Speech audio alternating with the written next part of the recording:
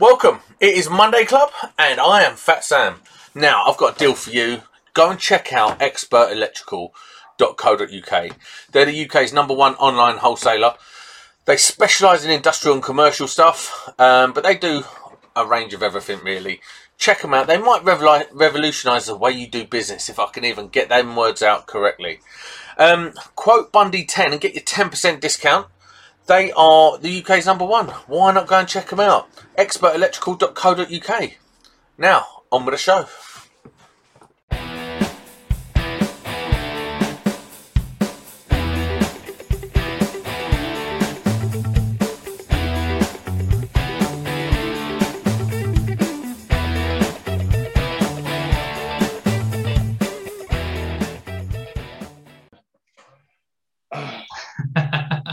Good read. What are you reading there, Dave? Well, it's just the professional electrician I featured on the front cover on, Nick. What are you reading? Oh, professional electrician I'm featured on the front cover. What are you reading there? Where's your Oh, it's sad. I've got loads of copies. Look, there's one up here. One down there. There's one there. Right. So, welcome to Monday Club. I've sacked Sam off because he's useless. He keeps offending everyone. We're in the room tonight with Dave Savory, DSES Electrical. And we all know who he is. He's old man. And then we've got Luke from My Trust Electrician, Luke Wichard. Finally. People think you're gone. Where have I gone? I don't really know how to answer that, to be honest. I've always your last videos were COVID, and then that was wasn't it? I think I was kind of expecting COVID not to go on for as long as it did. Yeah. I thought as soon as COVID ends, I'll come back. And it's still here. Yeah, it is. Still here. Is it all the, what stops you from filming? Is it all like the restrictions and stuff? You just want to play on some video somewhere in some of the comments, so I can't be asked while all these restrictions are around and we've got to wear masks and do all that sort of gubbins. Do you know what? A lot of people have actually asked, and I think I've given them all different answers because I probably didn't really know the reason myself. I've probably said I was too busy, which isn't a complete lie, but I suppose you're only busy with what you decide to be busy with. Yeah. I honestly just haven't really enjoyed it.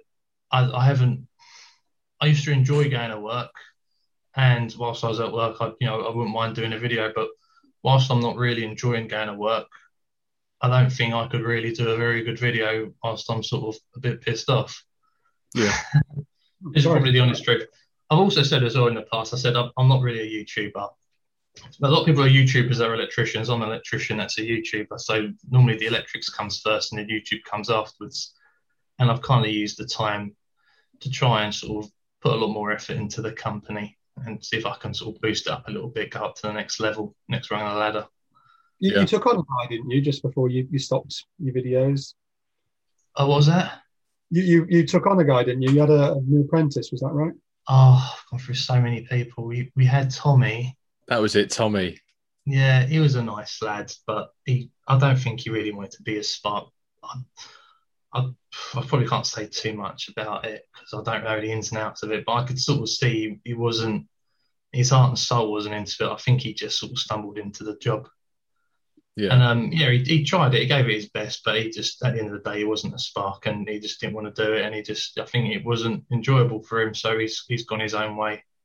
We've gone through a few other apprentices since then. It's not as easy as it used to be getting an apprentice.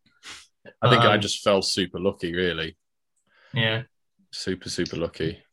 How big is your company, Luke? How many people you got working with you? So we've got Vicky now. My wife started working for us, and we've got me, Dean, and 2 apprentices. I'm quite fortunate, actually. The 2 apprentices we've got are actually, they're really good. It's like buses, really. They've all come along at once.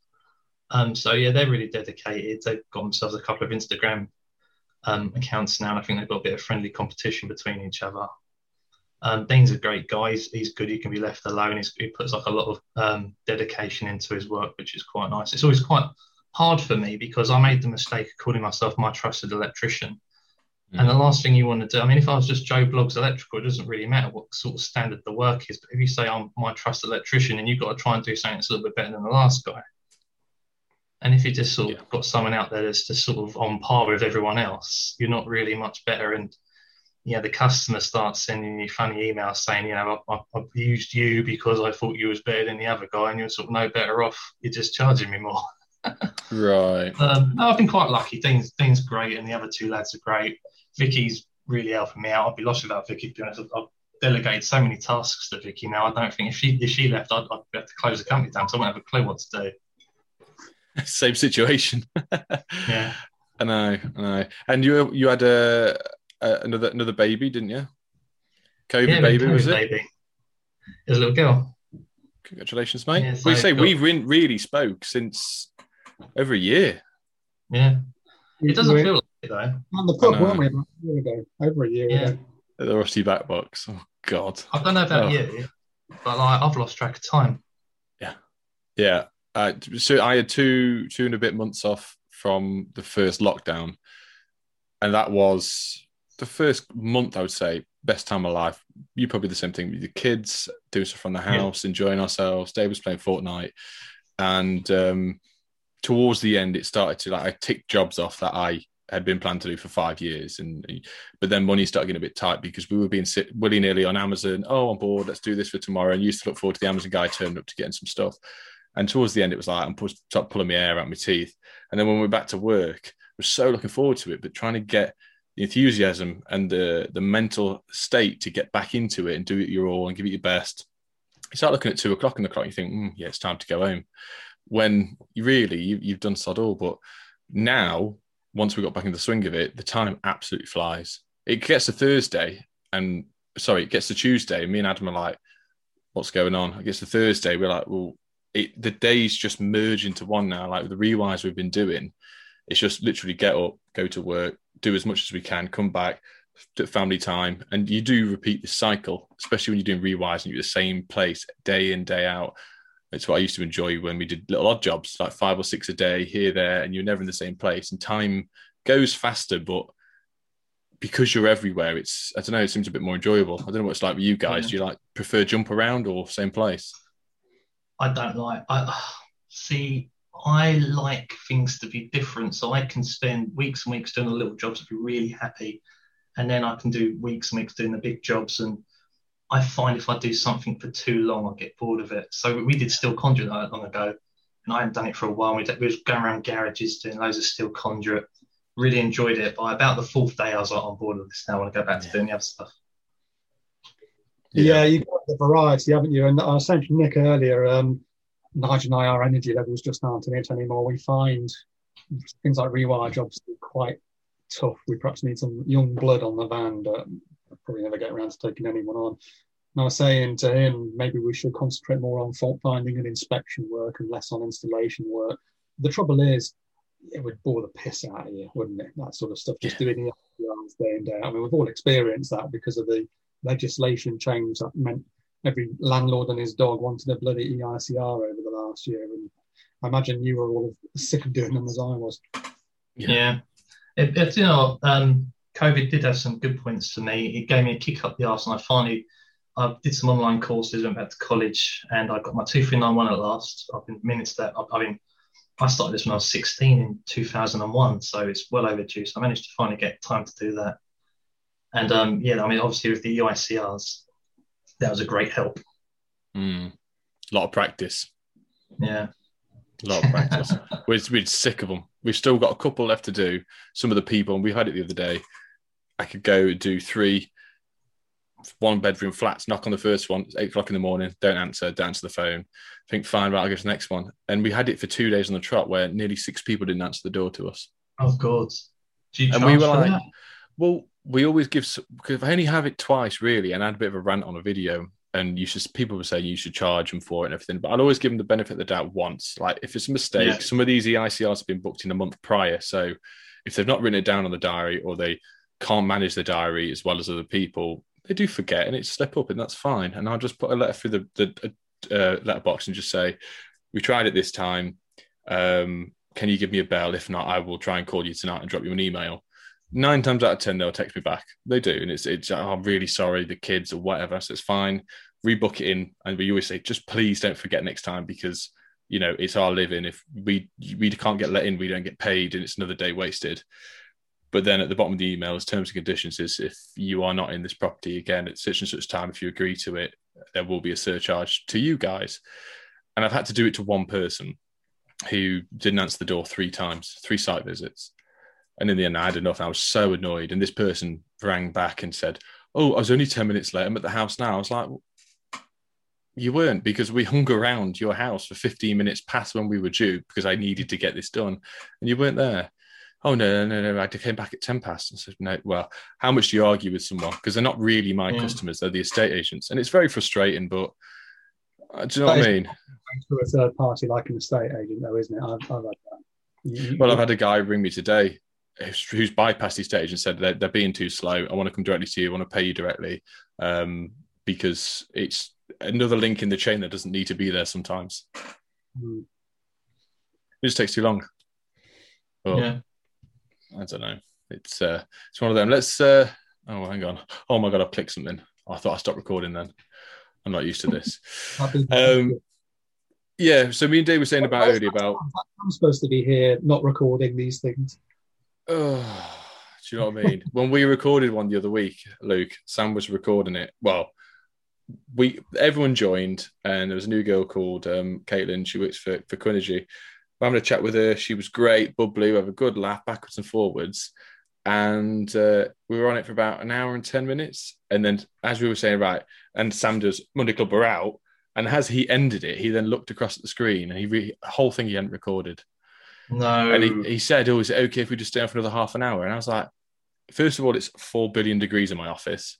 Second of all, my other half waiting downstairs, I hadn't had my tea yet. And I was just like, mate. And then when we did, him and Kimmy came to my unit, we recorded 3 in a day.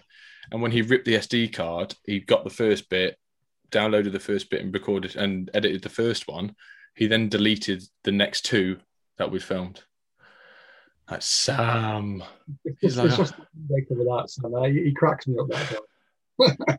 Oh God! I feel like saying to him, "Just give it to me, and I'll edit it." And there's no Sam. I've just got the B team. No offense to you, obviously, Luke, because you're the guest, but B team Bundy.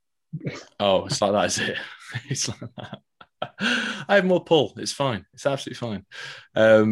But no, what I wanted to speak to you, well, obviously us 3 all do YouTube, look used to. Hopefully at some point you can return, because I mentioned you in one of my videos recently, and everyone went mental in the comment. "Oh, we need the Luke back. Luke needs to be here." Because you were one of the first guys that I watched with how neat the fuse boards were, and I used to love the way you used to back it off. Bit of rear entry. Everyone likes me saying that, apparently.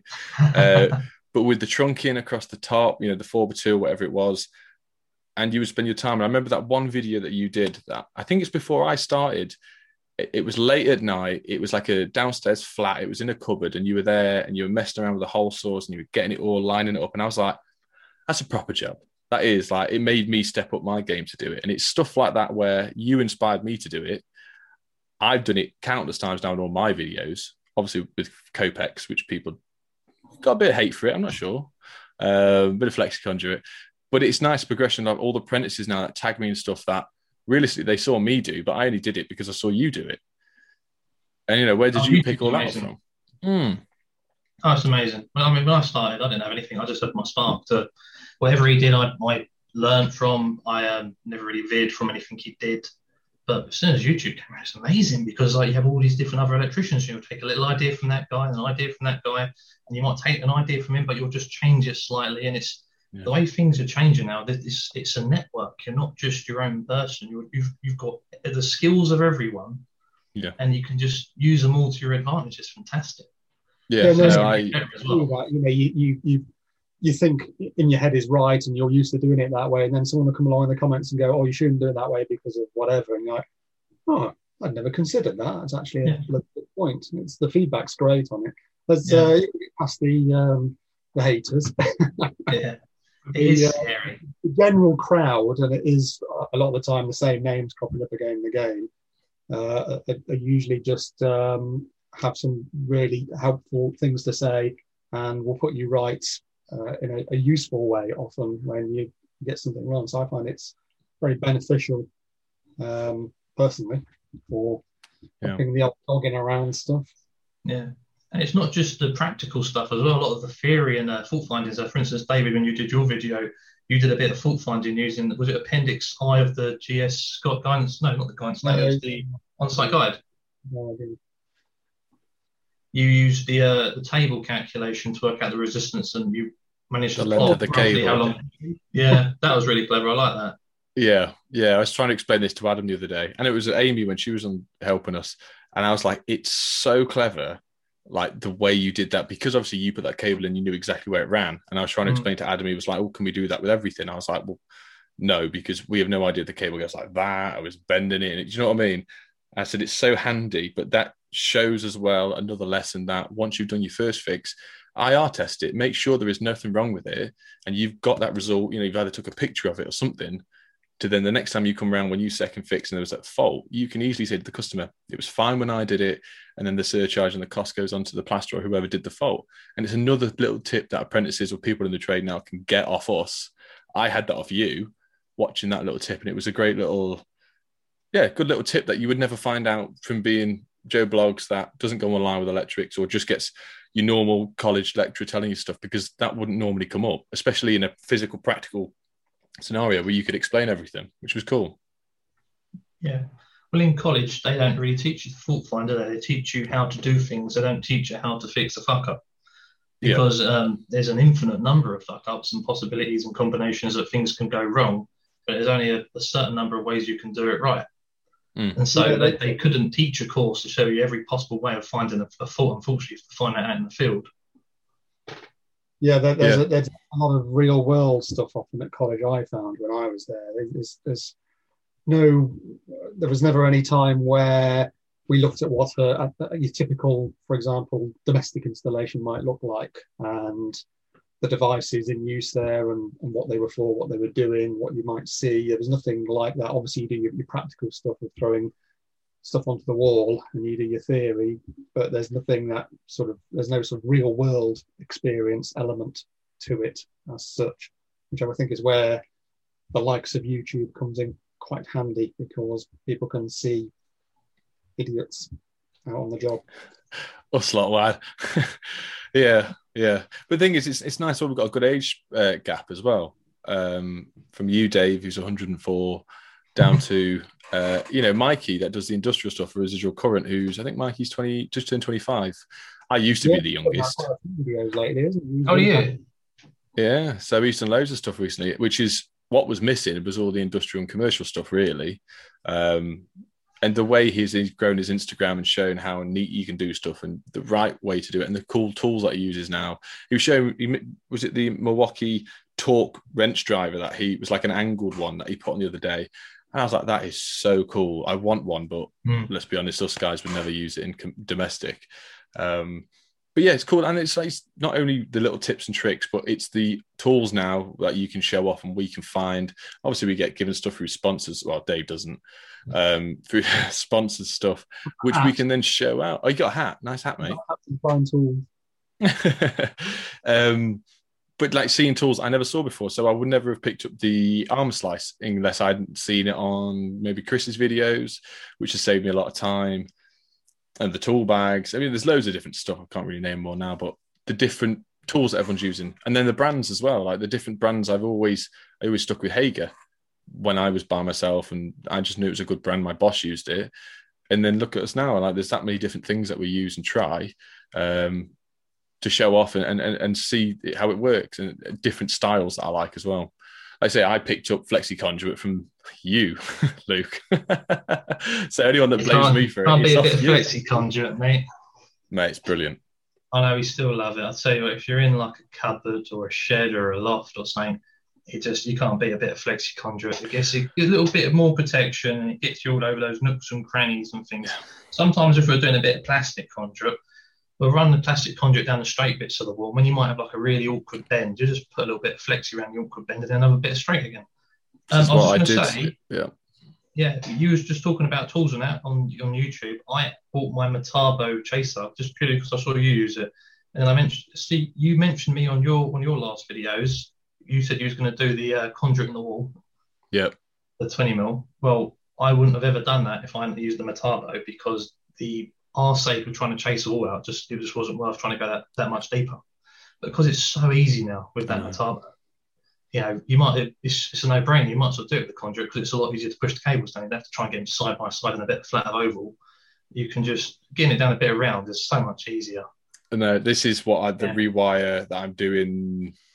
I've got one. I need to speak to you about this. I've got to do one in London in beginning of August. Okay. It's. I want to do that there, but I don't know if you saw the latest video. I actually messed the blade up because I did the tarmac outside, which worked a treat. And then when I did the rewire just in Nottingham, I tried to use it, and the video's not out yet, but it took me 15 minutes to push it up one chase. I just couldn't do it, so I ended up binning it and then putting the dual blades in that I'd never used. And it worked well because I separated them right. I just had a little tiny scooper to scoop the insides out, but it was a lot of effort compared to just running it up once. Job's a good one. Was that the video across the ceiling? A vest? Yes, the vest one, yeah. I got a few comments about that. Then had to go off and crank one out. Wow. I was waiting for the comments off people, but it was one of them days where it was so muggy outside, and we only had to just step outside and your t-shirt was stuck to you. And I took my t-shirt and I've always got a spare top in the van, and it was a vest. And I thought, why not? I'll just wear that. And then I forgot I was recording, and I was like, oh no. But I got a few nice surprising comments off that. But hey. But then a few people saying I turned it off straight away because you were wearing a vest. Okay, mate. We should have persevered. Okay. It was a tough wank, but I got there in the end. There we go. There it is. But yeah, it's just cool, like the way we can all pick and choose off each other. But you think we've pinched off, three of us have pinched ideas off each other. Well, I don't know how much Dave's copied us, probably none. But you think how many people it's impacted real world? I mean, I've had that many messages about the Metabo. It is unreal how many people would have you bought one after it, and that many messages. I had people ringing me up at 11 o'clock at night when the video first came out saying, like, I'm about to click buy. Is it worth it? Like, is it actually worth it? Because people genuinely do believe the videos that we produce, if I get given this battery, is this the best battery in the world that I've ever touched and I would never buy anything else? Like, you got to be honest with people. And if there's stuff that I don't like, we do say it on the videos, whether it's been given to us or not. And that's the agreement I have with companies. If you give me something and I've got to review it, be prepared for me to say something bad about it as well, because not everything's amazing. That's one of the things I said about the Metabo. There's nothing wrong with it. It saves so much time and effort. There's not one fault I could pick with it, to be honest. Is this I totally agree. Sponsored by anybody? Sorry? Is this sponsored by anybody, Monday Club? Expert Electrical. Oh, right. Do they sound Metabo? Yeah. I was going to say, a lot of these things are quite big investments, especially at Metabo. I mean, how much is that? Like, is it 400 for the Hoover? And it's about 700 quid all in, I think. Yeah. Yes, it is. I mean, anyone that's never used it or seen it being used would probably steer clear of it. But because of the YouTube videos, because you can actually see somebody doing a similar task to what they're going to be using it for and seeing that it's profitable, you're willing to buy it. I probably would never have bought that if I hadn't seen you use it on the video. And I probably would never. Yeah, and I got given it for free, which I've said at the beginning of the video. And it's one of them expenses at the time where I could not have gone, right, there's 700 quid. At the time of my life, it just didn't happen. Like, work was okay, but I had a lot, it's like childcare. Money just falls out your ass. And as soon as that I got it, and a few jobs in, a few rewires we did, I said to Adam, if this ever breaks, I would buy one tomorrow. I'd buy one tomorrow, and then it would be worth every penny. But obviously, you got the other brands that are jumping on board with it now. I know Jordan got a Hilti one. They've started bringing them out because they're so widely used by domestic sparks. Has it got the same blade in it? I don't know. He did a video on it. Well, I suppose that blade's interchangeable, isn't it, really? Yeah, it's 125mm blade, so I would have thought it'd fit in quite a few different ones. Basically an angle grinder blade. It's wider, though, with some teeth in it. Yeah. And you can, I suppose it's interchangeable. We don't have to go for a Metabo chase side, just as long as you buy the Metabo blade. Yeah, because everyone that I used to know used to have the old Titan ones from Screwfix, what was that, 120 quid with a Henry Hoover attachment. Yeah, and I had to go with my old wasn't very good. No, because it was only most of the time a single blade. I never don't think I ever used it with the dual blade. It worked well, but if you don't have a powerful enough Hoover, you end up filling the room anyway.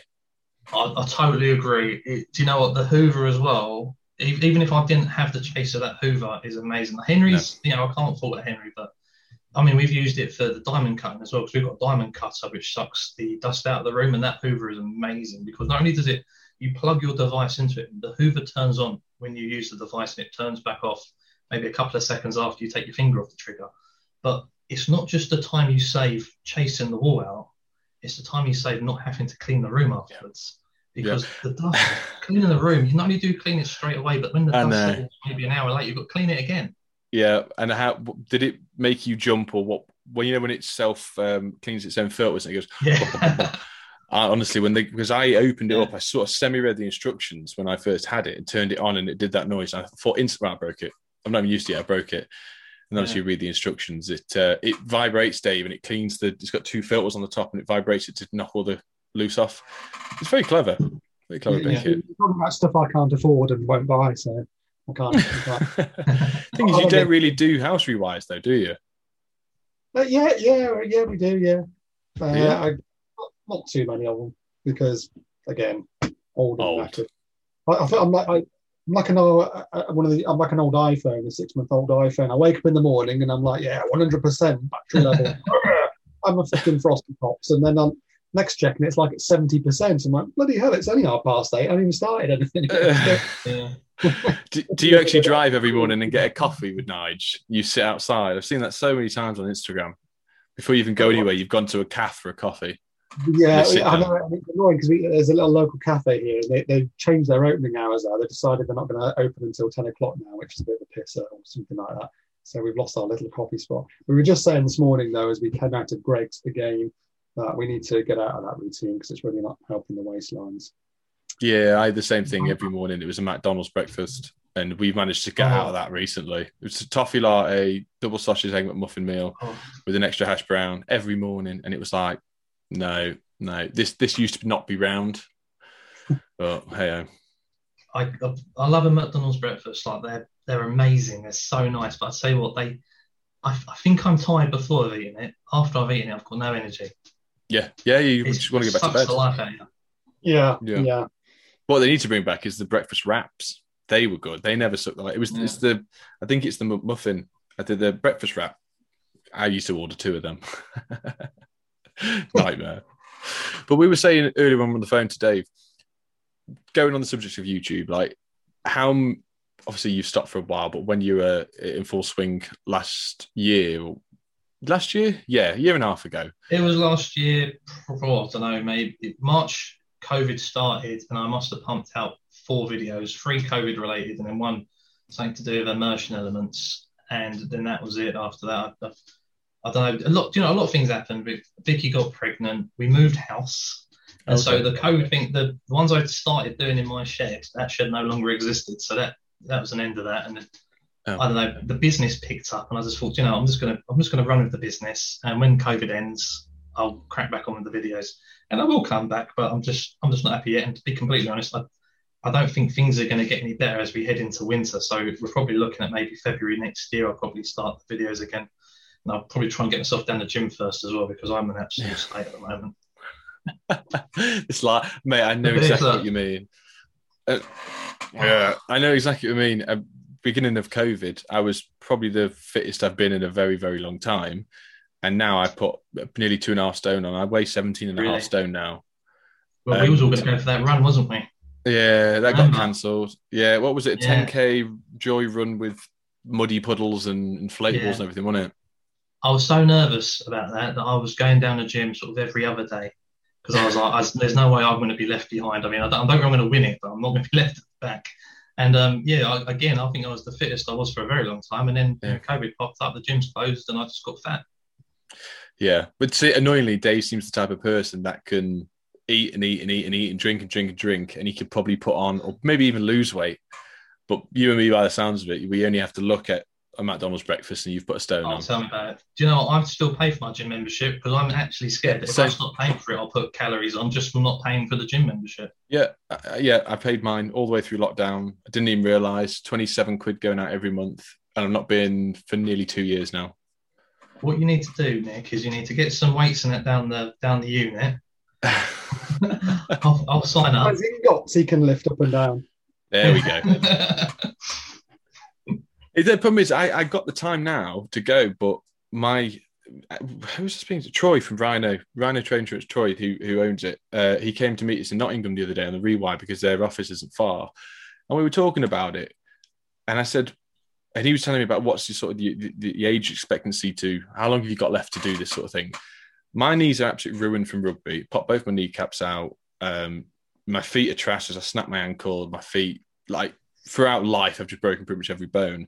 And then recently, I hurt my wrist 4 months ago, and it hasn't got any better. And it's still, I can't. I've got weights at home, and I tried to pick one up the other week in the garden. And the moment I'm okay doing it up, but the moment you get a bit sideways, the wrist just goes completely. And that looked dodgy, doesn't it? And I keep thinking, but I know it's repetitive because I know I've hurt it, I need to rest it. But all I'm doing all day is this with a screwdriver or with a hammer. But you know what it's like when you do it with your left hand? You've not got quite the right oomph or angle at it. What are you talking about? What? With your left hand? Sorry? No, screwdriver. Oh, sorry. It's a completely different conversation, mate. Oh, wow. Okay. Not Rehar Speed E to take some of the wrist strain out of your... I gave mine away to a guy on Instagram. I disliked it that much. I bought mine. I remember you ripped me for it. You ripped me for it so bad when I bought it, and it cost like 205 quid. And I bought it literally for a YouTube video. I was only done about 6 videos at the time. I thought, yeah, why not? So I want one. And it was a great little gimmick, but it didn't have enough torque in it. The battery went dead quickly. And I put it in a video saying, I don't use it anymore, I don't like it. And a guy messaged me saying, oh, can I buy it off? I was like, mate, just have it for free. I don't like it. I've just got a little Bosch one, which is pretty good. The Bosch Go. I use a friggin'... Yeah, you've got one actually. Well, haven't you, Nick? I think. Yeah. I use a 15 quid little Black & Decker one that I bought 10 years ago. I bet you've got a little holster as well, haven't you? A little... Oh, yeah. It lives on the tool belt, yeah. But for something like a second fix where you've got about 1 million screws to do up and you don't give yourself wanker's cramp, then I find those sort of things to be fairly handy. Yeah, we use ours for second fixing with the terminal pins especially, but we've tried to do it, and I've done it before trying to do terminals up, and because the shaft length isn't great, here we go. The shaft length isn't great unless depending on what bit you've got, but you still don't get the correct torque that you want. And I still want them at some point, a regulation to be made saying sockets or screws or switches with different size core cables or multi-strand to need to be correct, like with a torque setting on the back of a socket or a switch, just to give us that peace of mind that we can go around with this. Because at some point, I truly believe that we're all just going to have a torque screwdriver in our pocket all the time for everything. Because I can't quite understand, why we have torque settings on a fuse board, but we don't have one on our CBOs, but we don't have stuff on sockets and switches. I know there's a lot less load draw from that end. Obviously, it's only going to be 13 amp on a socket, but still, if you've got 2.5s jammed in there, someone spurred off of it, and it's not done up correctly, that's just going to overheat, which we've all seen over time. I think someone somewhere should create it saying 3 2.5 mils single core on a socket should be X amount, 2N, or do you know what I mean? A good graph that we can sort of, the apprentices are taught this at college. Obviously, there'd be several variations, wouldn't there? Like 2 cores and a multi-strand, or... Do you really need that to be stated, though? Isn't it just common sense for a good installer to be able to do up the screws and figure out how tight they are? I would like to say so. I'd like to say so, but I can guarantee all of us three have seen stuff where we took a socket off and then all the cables just fell out the back. And fitted by a frigging kitchen fitter or a DIY, they're not going to. No, they won't. Any numbers printed on the back of the socket, I suspect. The old shower isolators, cooker isolators, they're always. You always get a call saying, "Oh, my cooker's not working anymore," or "My shower's not working." I always just, as standard, I'll pick up an isolator on my way to the job, just knowing full well the chances are either the cooker's buggered or you need a new isolator because it's melted in the back. Yeah. And this is through to torque settings, but I'm still waiting. I know Gaz did one, but I would still like to see socket outlets or shower outlets when we're only having an in and an out, a feed and a load, where we've got no other cables bouncing off to have a maintenance-free joint. It's just a push joint in the back. Like a Wago. Or an ideal. One day, probably many years from now, it'll be like an addressable fire alarm system where you probably wire it up as a ring. And if the consumer unit acknowledges the fact it's no longer a ring, it isolates the circuit. That's a good shout. That's a good point, actually, because I can see smart consumer units being a thing of the future, especially with things like arc fault detection and stuff. Do we really need? I mean, I've got I can't remember how many it is now. Is it 9 computers in my consumer unit because I've got individual AFDDs built into the RCBOs in there, which is ridiculous. You don't need 9 computers in your bloody consumer unit. Do you think there'll come a time where your consumer unit has a little brain in it and can detect? It's got basically a centralized brain that can detect arc faults on any other circuit ways or residual current faults on any other circuit ways, and then act accordingly to trip that circuit way off. As very much like a Raspberry Pi, because you in the little computers, the Raspberry. Sounds smart, don't I? Eh? Well, there you go. Yeah, but I suspect that's the way things will go eventually. Rather than having all these individual devices built into your RCBOs, I'm sure there will come a time where you've got your smart consumer unit with its centralized function, monitoring everything, and then yes, it detects that on your shower circuit an arc is occurring, and it reports it on its. And you could, I agree with that. And the chances are as well, you probably don't even have to hang the cover off to find it out because you'll just get it sent straight to your phone. Yeah. You'll say the socket in the lounge has got a loose connection on the neutral. And that's fucking scary, isn't it? That's out of a job. But it's possible. I mean, I could imagine where maybe in the future you wire everything maybe to the back box and all the socket faces are just clicking and they're addressable, so everything has its own address. And like you said, there'll be a central brain in the consumer unit. I suppose when that day happens as well, if the socket's so replaceable, maybe we can sort of step away from the shape of the 13 amp plug and maybe start having slightly different plugs depending on what's being plugged in. Yeah, because if you can get a different draw, if it's a smart outlet as well, obviously if you've got a normal 13 amp plug or you've got the 3 amp ones that do for the lamps, they're weird round ones that you've got. I need to stop doing hand gestures. A DC plug. Yeah. Stick a transformer in the back of the socket and you can have some. I mean, there's a lot of things out there that only use DC. And so there's, rather than have a transformer built into the device like a TV or a computer, maybe the transformer will be built into the socket and it'll just be passing DC out of the plug socket.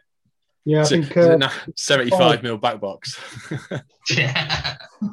But yeah, I think it was E5 or Sparky Ninja or someone that a while ago was saying something about that, about he can see that DC distribution may well be a thing of the future. Apologies if it was someone else. No. I watched that one, the E5 one, a long time ago, where they were saying we should split like a double stack board. At the top half be AC and the lower half be DC and your Ethernet points and whatnot.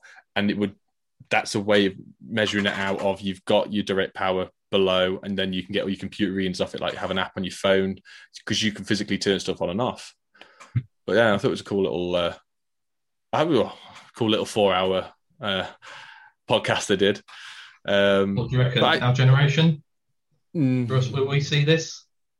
I hope so. And I do hope so at some point where they make a smart consumer unit where not only can we look on our phone, but we get in readings which,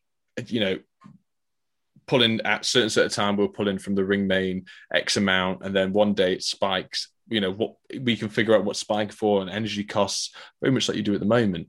But you could also isolate stuff. So you're on holiday and let's say your alarm goes off or your fire alarm or whatnot. You can go, right, I need to turn the power off, and you could just isolate the power from your phone. Stuff like that, where you could turn it back on and off. If something's tripped, you could try the MCB, whether or not it's electronic. I know there's some stuff that someone tagged me in it. This from Wish, wish.com. Yeah. Where they could buy some sort of smart RCB. But obviously the technology would need to be tested for years and years before we could deem it safe. These things are fine until they get hacked, though, aren't they? And you find that back door that the consumer unit manufacturer hasn't sealed up properly, and then all of a sudden someone else is turning off your power. Oh, God, could you imagine? Be Dave on his computer, you see it on the screen on one of his videos, this is Nick's house, watch this. Pitch black. But yeah, no, it's exciting to see where it's going, but there's already the reg changes with 19th edition. When's that coming out? Oh no, it's amendment.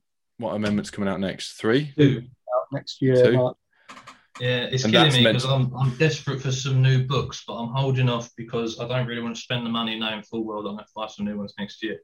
So I mean, like, showing you one. Oh. Yeah, so. See, that's what I liked about your stuff as well, because most of your jobs, you would take that on site with you, wouldn't you? Well, especially on the videos that we saw. Can I be honest with you? I've been doing this now for 20 years, and it doesn't feel like 20 years. It really doesn't. But I think in the last maybe 3 years, I was so ignorant. I really thought I knew a lot more than what I actually did. It's probably only in the last 3 years that I really started using my regs book. Yeah. Which isn't a really good thing to admit, but I know there's a lot of people out there that are exactly the same. Yeah, and do you know what? I think Hans, a shout out to Sparky Ninja, watching his videos was amazing, because once you leave college and you're out on your own, you've got no one to teach you, it's down to you to try and read this book, and it's so overwhelming because it's such a big book. Sometimes I'd go in it and come out with more questions, but now I love it. I really can't get enough of that book. The pennies dropped. I understand it.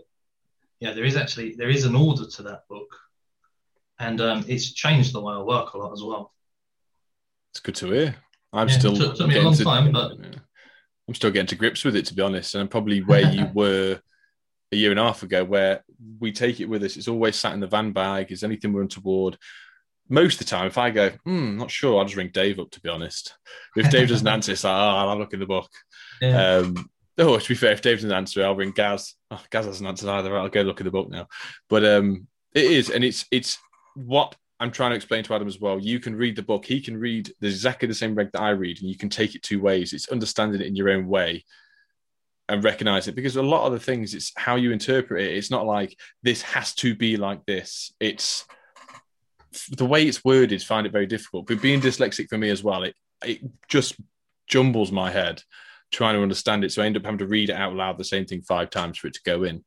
Yeah. Then Adam would take it. Publications are pretty inaccessible to a lot of people just because of the way they're written, and that's why you've got things like the On-Site Guide that tries to make some sense of it in an easy way. But there needs to be more like that. They need to do more with it. It's like you say, you've got resources like Sparky Ninja who can explain it to you in plain English. The halves are very difficult.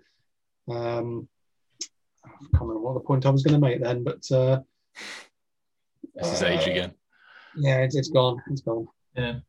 No, and do you know what? There's I'm going to show you something else. There's the On-Site Guide, and that's brilliant, but they could do with a few reference books where, like, going back to Appendix I of the On-Site Guide, I think, is it Appendix A or B in the GS3 or GN3? Sorry. Rather than sit there doing the calculations all the time, I'm lazy now. I just printed up all the resistances on my R1s, R2s. I've got everything written up just because I'm too lazy to every time I want a calculation. I have to do it somewhere. It'd be nice if, like they said, there's some more literature out there. It's literally just a book of all the calculations. Yeah, that I took on when we did the ICRs was the Codebreaker book. That was a godsend. That was to dumb down and give you what was a I don't know answer to a pretty good, accurate description of whether or not what I'm testing now is right or wrong. Obviously not calculations wise, but visually or height wise and whatnot. Like you say, the non-fire red LEDs or the downlights being too close to the cutout, the length of bonding it needs to be away, which is obviously good, easy stuff to know. But once it's all written in a nice little book, which just this is today's job, I feel like they should almost do one of them for board changes to help people out, because that's quite overwhelming. Unless you do it regularly, a lot of people saying, I've got a board change due tomorrow. What's the first thing I need to do? Where's it got an isolate switch? You need to ring the DNO. You should have done this 3 weeks ago. Have you done all your testing prior? Have you done your IR test? It's going to trip if you change the board over without testing it. There's so many things where I feel like you should do bullet points that you should do before you even consider changing the board or even purchase the board. And we're trying to get it. We've all said it before on separate videos, but just a little package to say, right, this is a Fusebox book. this is our EICR book. And obviously then Dave could probably create... Dave, you should do. You're a clever man. You like writing stuff. Write some books. Yeah. That's it. Right. He can, off the tools now, get him a typewriter. Yeah, I'm not sure I'm quite the author. That was the point I was going to make, actually, about the regs. You were saying about you and Adam can interpret it in different ways. I suppose there have to be grey areas in there because different installations are different, and they've got to be fairly broad and leave you as the person on site to make your decisions. Make the right call. Guidance. Yeah, this is what we struggled with. We'll do it this way because you can't always do it. Yeah. When you're out, this is what I struggled with the EICRs with doing the board changes. I spoke to, when I went into the wholesaler, there was 4 of the Sparks, and we were all chatting. They all ripped me because of YouTube. Like, as soon as I walk in, we'll go on, get the red carpet out, celebrities here, and you know what it's like. And we all have a good laugh, and then we started talking about, you know, what we're doing, testing it. And it was a nice bunch of guys, and they were saying, "Oh yeah, there's no RCD, so I just said you change the board." I said, "What?" I said, "How many times have you done that?" He said, "Oh, it's like my fucking 18th board change this month." And I was like, "What?" And I was like, well, "How are you testing it? What are you doing?" And he's just interpreted the regs and what he has to do just the way that we've interpreted it another way. And because there's no clean cut answer to say, no, you know, the cable's depth aren't below 50 mil, no RCD protection, it's a C2, or you got metal fittings in a bathroom, C2. And yes, most of the time, but if there's other circumstances around that where you could say this house hasn't been touched for the past 40 years, nothing at all has changed, why should it fail now? There's a brand new outside socket that's been fitted. Yeah, fair enough, it needs an RCD. And trying to interpret it in your own way and trying to say to them, and they're like, absolutely no, it's a fail. There's only so much you can come across without wanting to shout someone. It's tough. It's tough because it's a guessing game. You're trying to predict the probability of what is the chances of that happening. So a C3 is basically something where the regulations have said this does not comply. And what you're saying is, yeah, but the chances are hopefully nothing should occur from that. So for instance, I'm very on the cusp of C2, C3 for cables less than 50 mil in a wall, purely because I think people's experiences over their sort of lifetime of working on the tools, it changes their judgment. I, 2 years ago, was in a child's bedroom doing an EICR, and they had a metal light switch, and below the light switch was a little blackboard that the kids would write on, and it had one nail smack bang in the middle. And I looked at it and I thought, well, most light switches go up. Yeah. You know, that's not going to be live, is it? And I tested it, and I had 230 volts between the metal light switch and that nail. And I thought, he'd be dead. Yeah. He'd be dead. And I tested it. I had greater than 2,000 megaohms of insulation resistance. So I don't know what to do. It's very, I mean, sometimes you ask yourself, you know, let me tell a story. I had to go to a driving awareness course. It was years ago. I was going ever so slightly faster than the speed limit. And when I was in there, they said, put your hand up if you're here and it's not your fault. It's like, you shouldn't really be here. So everyone's put their hand in the air. And it's gone around and everyone said their piece of why it's not their fault. And then they sort of show you a load of videos of stopping distances and blah, blah, blah. And at the very end, they show you a car. And it's a real picture and it's got some dents in it. And there's like a child's shoe on it. His scooter's in the road and they said, this is a real picture. That kid's got hit by a car. Let's imagine that's your car. His mum's just walked over to the side of the car. Tell him that excuse you told me at the beginning. How do you have done it? You just think, do you know what, that excuse at the beginning of this, I thought it was fantastic, but now I don't think it's that great. And sometimes you might go, like for instance, maybe you might hang off a light switch and see a wooden box in the back and go, do you know what, it's been here for 60 years or, you know, since the pre-1960s, it's never caught fire, that's fine. But if it did catch fire, what do you tell the mum whose kid burnt alive in the house? Yeah. I think the thing is, it's the where this all sort of gets into a bit of bother is that it's all very well if people are taking out old equipment and putting in new stuff in a competent manner. The problem I often find is that a well-installed plastic board that maybe the lighting circuits weren't nicely protected on has been ripped out, and a metal one's gone in, and the installation, the metal board is so bad that it hasn't really necessarily improved things in terms of the installation as a whole. But also, the problem is that a lot of installers, a lot of inspectors are making a decision on behalf of their customer. They're not saying, here's what I don't like about your installation and what I recommend you do about it, and then leaving them to make the decision as to whether they can afford to upgrade or whether it's worth the upgrade for the safety of them and their family as the people living there and responsible for the installation. Instead, people are coming around going, right, we're writing this off because it doesn't meet 18th edition, and we're not giving you a choice about it. We're saying this is dangerous, it's got to go, you've got to give us the work to change it out. And that's where the problem comes. It's not necessarily, yes, I'm all for old stuff being taken out and new stuff that makes the installation safer going in, but the customer needs to make an informed decision about that themselves, because they might not be able to afford it. They might be right on the sort of poverty line, and if you're coming along saying we can't pass your installation, you must have it changed, whereas other people might come along and say, well, technically it does pass because, as Nick says, it's been in for so long, there haven't been any modifications, it's as safe as it ever was, but we recommend that you change it because of these reasons. Maybe the answer would be to every C3 has a risk matrix of just how dangerous it could be.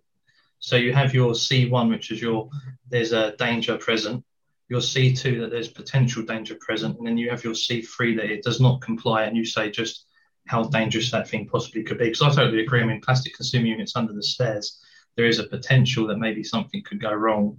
Obviously, it's a C3 because, it's not been that long since we've been putting them in. But, I mean, the chances are nothing's ever going to go wrong. The meat is made out of plastic. The isolate is made out of plastic. The DNO fuse is either, I don't know if it's Bakelite or plastic, but the consumer units, it's sort of null and void. It's not changing the fuse board isn't really going to solve all the problems. You've done your job on the inspection. You will have talked it all up inside there anyway, so there shouldn't be anything that's any overprotective devices, overcurrent protected devices that are rated incorrectly for the type of wiring that they're protecting. If you've verified that all that is okay, then yes, it should be okay. I understand what you're saying, because I totally agree actually with the torque settings. You're there saying, well, it should be all right, but then 3 days later the house burned down and the kids died. You're like, oh, maybe that was the wrong. But what can you do? You've got to. It's like MOTs on your car, isn't it? So the garage might let something slip with an advisory, and then you skip. If I'm right in believing the reason that the plastic consumer units was an issue in the first place was to do with the meter tails, and anything on the DNO side being anything after the MCB, if there was a problem, the MCB would trip. Anything before the MCB, obviously things would just melt and catch fire, because the chance of the DNO's 1361 ever blowing is very unlikely. But like you said, if the torque settings are fine and you've ticked that box on your inspection schedule that everything's fine, then there should not be an issue with the plastic consumer unit. No. Well, I've still got mine and I'm keeping it. Mine's still plastic in my house. Well, here's an argument for you. I suppose it wouldn't be. Someone once mentioned to me about putting metal switches and sockets underneath the stairs. And I was like, I don't think you grasped the idea of why you had to have a metal consumer unit. It wasn't because things under the stairs, obviously, if the stairs went up in flames, you wouldn't get out of your house if you was asleep. But it's obviously the switches would be controlled from the MCB.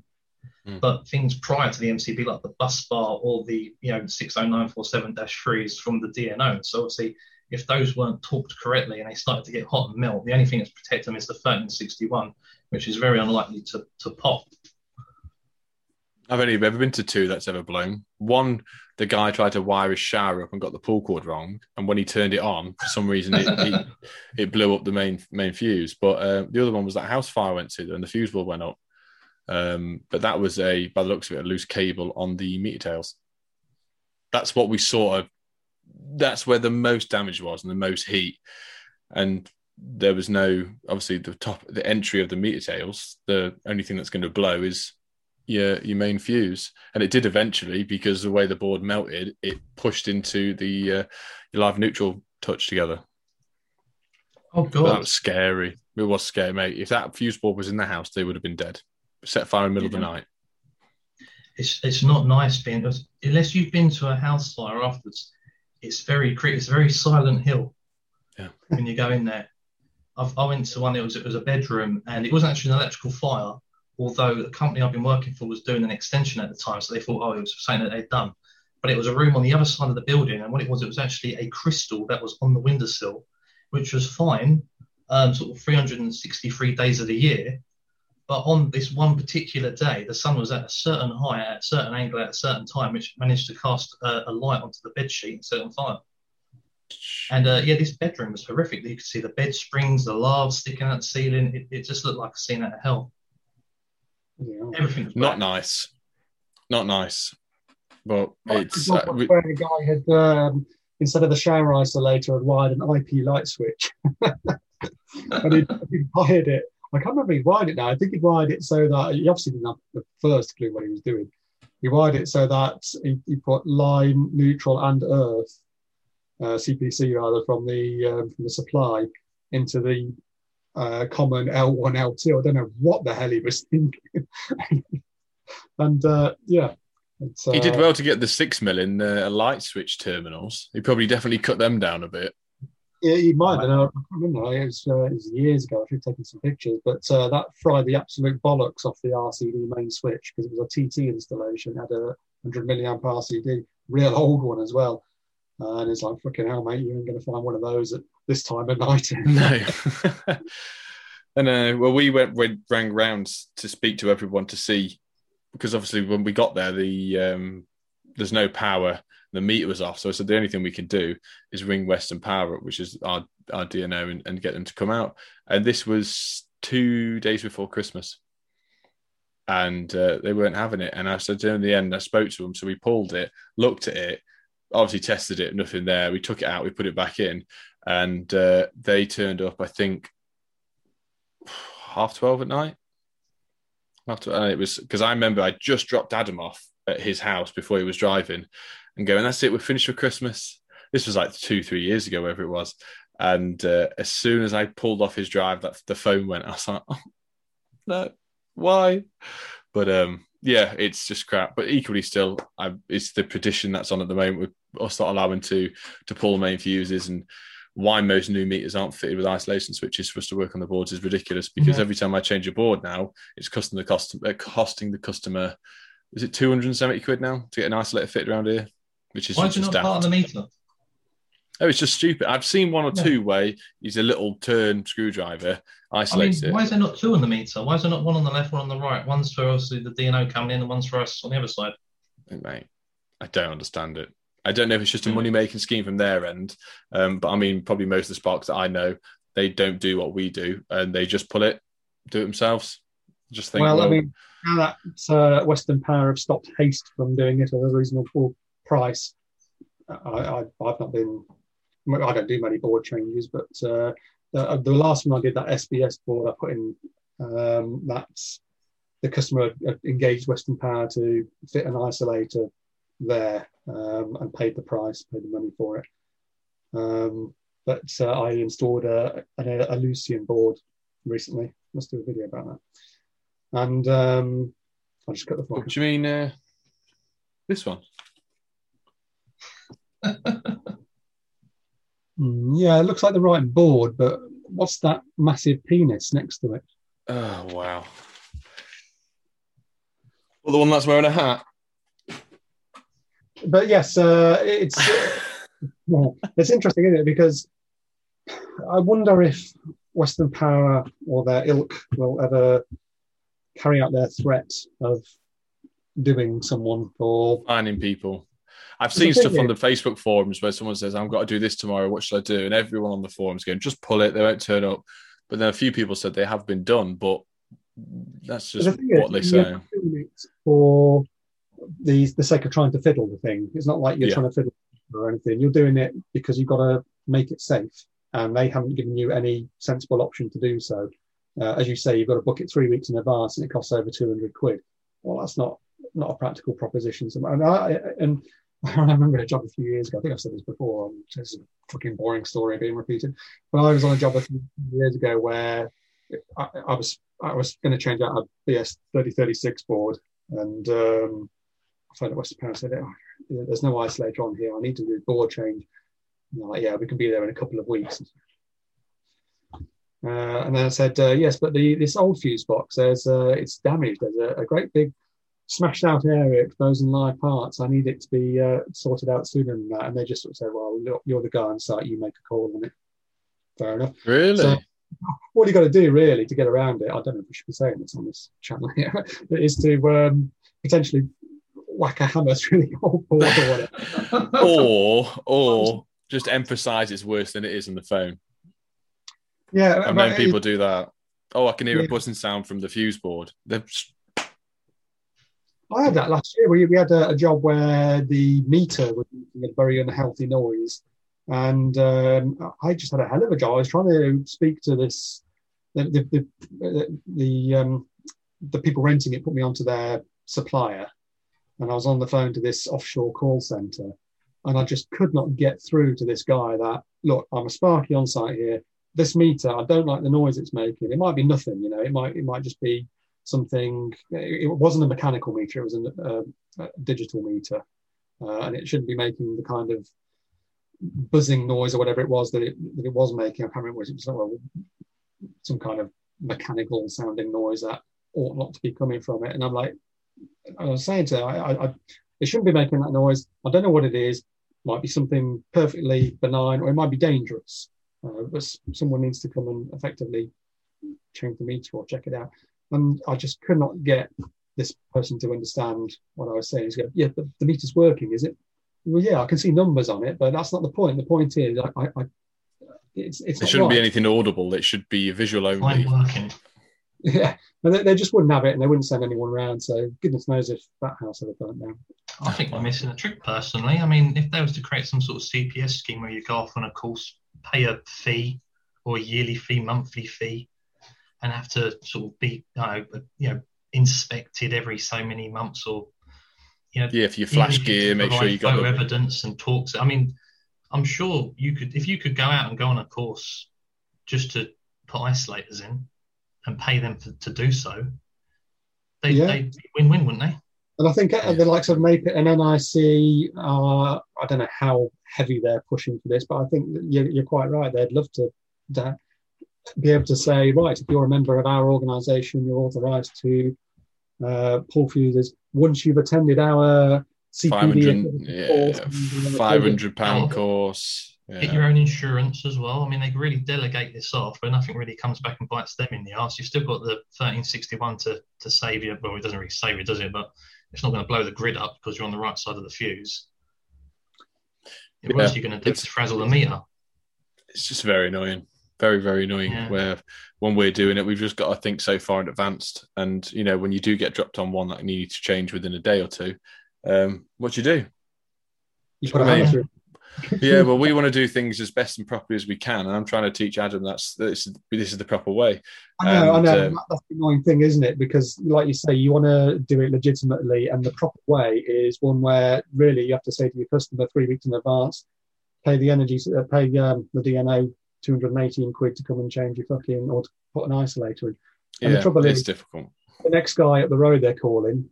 He'd have just pulled the fuse straight out. He'd have left it out, sat on the side, exposed. You know what I mean? Yeah, it's very annoying. I'm sorry. I've just realised, guys.